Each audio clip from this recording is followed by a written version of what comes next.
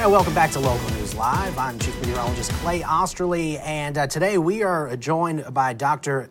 Dan Hawkins of the University of Nebraska, Omaha. We're going to talk a little bit about the FIFA and the UEFA ban on Russia from sports, from soccer specifically in that area. Dr. Hawkins, thanks so much for joining us today. Yeah, thank you for having me. So I guess let's just jump right into it here. You know, I will watch soccer, World Cup, Olympics, things like that, but I'm not a huge follower of the sport. But tell me, these two major leagues of soccer banning Russia from their competitions, how does that affect things moving forward here? Well, I think it's probably devastating for those players, the fans of the Russian team. We saw in 2018 when Russia actually hosted the World Cup, how well that team played with the support of the fans in their home country, and how much the Russian people enjoyed having those games in Russia. So, for the players who've trained so hard to be able to, have the chance to qualify for the World Cup, has to be devastating for them. The World Cup is next to the Olympics, of course, the place where you can, through your athletic prowess, gain prestige for your country. So that opportunity is being taken away. And the UEFA competition is sort of just second to the World Cup in terms of prestige in soccer. So it has to be really tough on Russian players and fans, for sure. I mean, obviously, these athletes trained their whole lives to become a professional soccer player, and then also a very tedious work goes into it in off season and working out and preparing for all of this stuff. So I guess we can just kind of focus in on the player aspect of this at first. We have seen several Russian professional sports players kind of speak out against this war in Ukraine. Do you think that some of these soccer players will probably become a little bit more vocal about this as they're facing some of these consequences of really their leader, not themselves? Yeah, I think that's a great question. Clearly, the players have some power, and it was really the players and the teams from Sweden, Poland, and the Czech Republic who refused to play the Russian team that sort of forced FIFA's hand here, because I have a feeling that FIFA would have rather just ignored this issue and let Russia play. But maybe they assumed, like a lot of us, that the war in Ukraine was going to go quickly and would be out of the news cycle soon. But clearly what the Ukrainian people are doing right now, combined with these players standing up and saying, hey, we don't want to be involved in this, it might open the door to Russian players doing the same. We've seen Russian people out in the streets protesting against their own country's war. The situation might be a little dicier for the players. I don't know, but it certainly opens that door. They have to be very upset that their opportunity was taken away from them, for sure. Absolutely. And then, of course, you kind of alluded to this. You're seeing the general public protesting in the streets and things like that. Undoubtedly, probably some Russia soccer fans out there. So they could that could have been the whole thing that set them off and wanted them to go and participate with that. Let's talk about just kind of everyday people here. I mean, how does this impact the general public in Russia, as well as maybe other sports fans across the country, or across the world, I should say? Yeah, sports are an important social institution that people care about. We could say they don't really matter in the grand scheme of things, but people love them. It's a proxy for how our nations or our favorite teams do. We live vicariously through that, and I think it's important symbolically that Russia is, being eliminated from these competitions, and how much it moves the needle in terms of how average Russian citizens feel. I don't know, but it's another sort of tool in the toolbox, you could say, that the world can use to tell Russia that we don't agree with what you're doing here. And I think ultimately it might be the Russian people turning on what's happening that really does make a difference in maybe ending this war or making it shorter than it would have been. So sports do, they do matter in this regard for sure. Dr. Hawkins, I have a question for you, and thanks again for joining us on Local News Live. Dr. Dan Hawkins, Associate Professor of Sociology and Anthropology at the University of Nebraska, Omaha. You've done a lot of work in commenting on boycotts of major sporting events in the past, likely in part because of human rights violations, or at the very least maybe human rights concerns. Where does this decision, or I guess how does this decision by FIFA to kind of kick out, to ban Russia, compared to other moves by maybe athletes or sports institutions when we've had these potential human rights issues come up? How does this compare to past instances?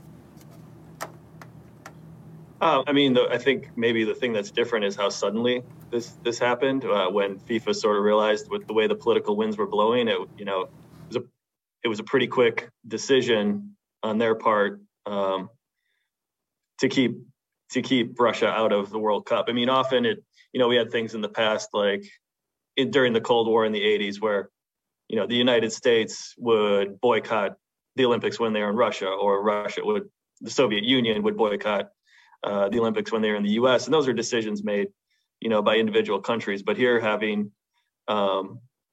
really international body and international resolve to say, you're not allowed. I guess it compares most closely maybe to South Africa, during apartheid, being persona non grata in the international sports world. Whether this continues for Russia or not, we'll see. But certainly a big step by FIFA to do this, especially given that the World Cup is the biggest sporting event on Earth every 4 years. England, Wales, and Scotland have also joined in the list of countries that have boycotted playing Russia in any level of competition, is what they're saying. So do you feel like we'll see more countries come out and protest this as time goes on, and perhaps this invasion continues and worsens, from day to day? I do. I hope so. And I think this might even be extending to England's domestic league. If you've seen, the very prominent team Chelsea is owned by a Russian oligarch, Roman Abramov, and it seems like there's increasing pressure to get him to sell the team. He tried to turn it over to a charitable trust to run for now, to sort of stay out of trouble for the time being, but there's questions whether that's allowed. And I think there's going to increasing pressure on Russian oligarchs who are involved in sports to get out of the business or to be severely investigated, and they might decide getting out of the business is the way to go. Dr. Hawkins, shifting out of the sports world, how does this impact just mood overall in society, hearing some of these atrocious things that are going on in Ukraine right now? Not about the sports world. Yeah, just in general. Just day to day, people that just go to work, come home from work, make dinner kind of thing. It's how does this impact them on a social level or a societal level? Obviously, you're hearing of all of these things going on from neighbors across the pond, and I'm sure there has to be some kind of effect on that. Yeah, I think it's probably unsettling for people, right? To know that, the world we thought that was maybe we felt it was sort of stable can be unstabilized very quickly by, one nation or even one leader who decides to take a drastic action like this. It's not what you want to hear about.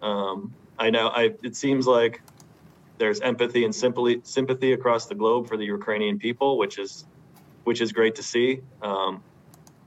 But yeah, it's worrisome when you haven't seen really a war like this in Europe since World War II, which is before most of our lifetimes. So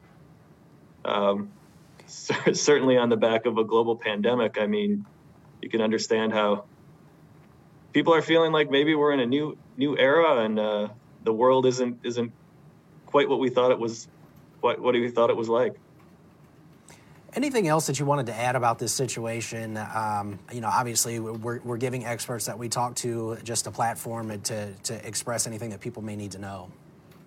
Yeah, no, I really appreciate that question. I think one thing to watch coming up, and this is sort of bringing it back to the sports world again, but but the broader socio-political world as well is what about what's happening in Qatar? So Russia is being eliminated from the 2022 World Cup to take place in Qatar, of course, in the winter instead of the usual summer because of the temperatures there. But a report came out several months ago that many thousands of workers may have died working on these stadiums that they're trying to build for this World Cup. That's many, many more people, as far as we know, than have died in Ukraine in terms of Ukrainian citizens. So does this open the door for clubs, nations to think about boycotting or protesting at the Qatar World Cup to bring attention to that? So I think that's an important thing to watch. And that's, that news story was sort of shocking at the time, but then was brushed under the table as people get more excited about the actual competition. I would be very interested to see if it's brought back up by players, clubs, nations, whatever it may be. Dr. Dan Hawkins, University of Nebraska, Omaha. He is Associate Professor of Sociology and Anthropology. We greatly appreciate you joining us today and weighing in on the topics there. We will, of course, what we were talking about was just a quick recap. The FIFA and UEFA ban on Russia from their leagues on soccer.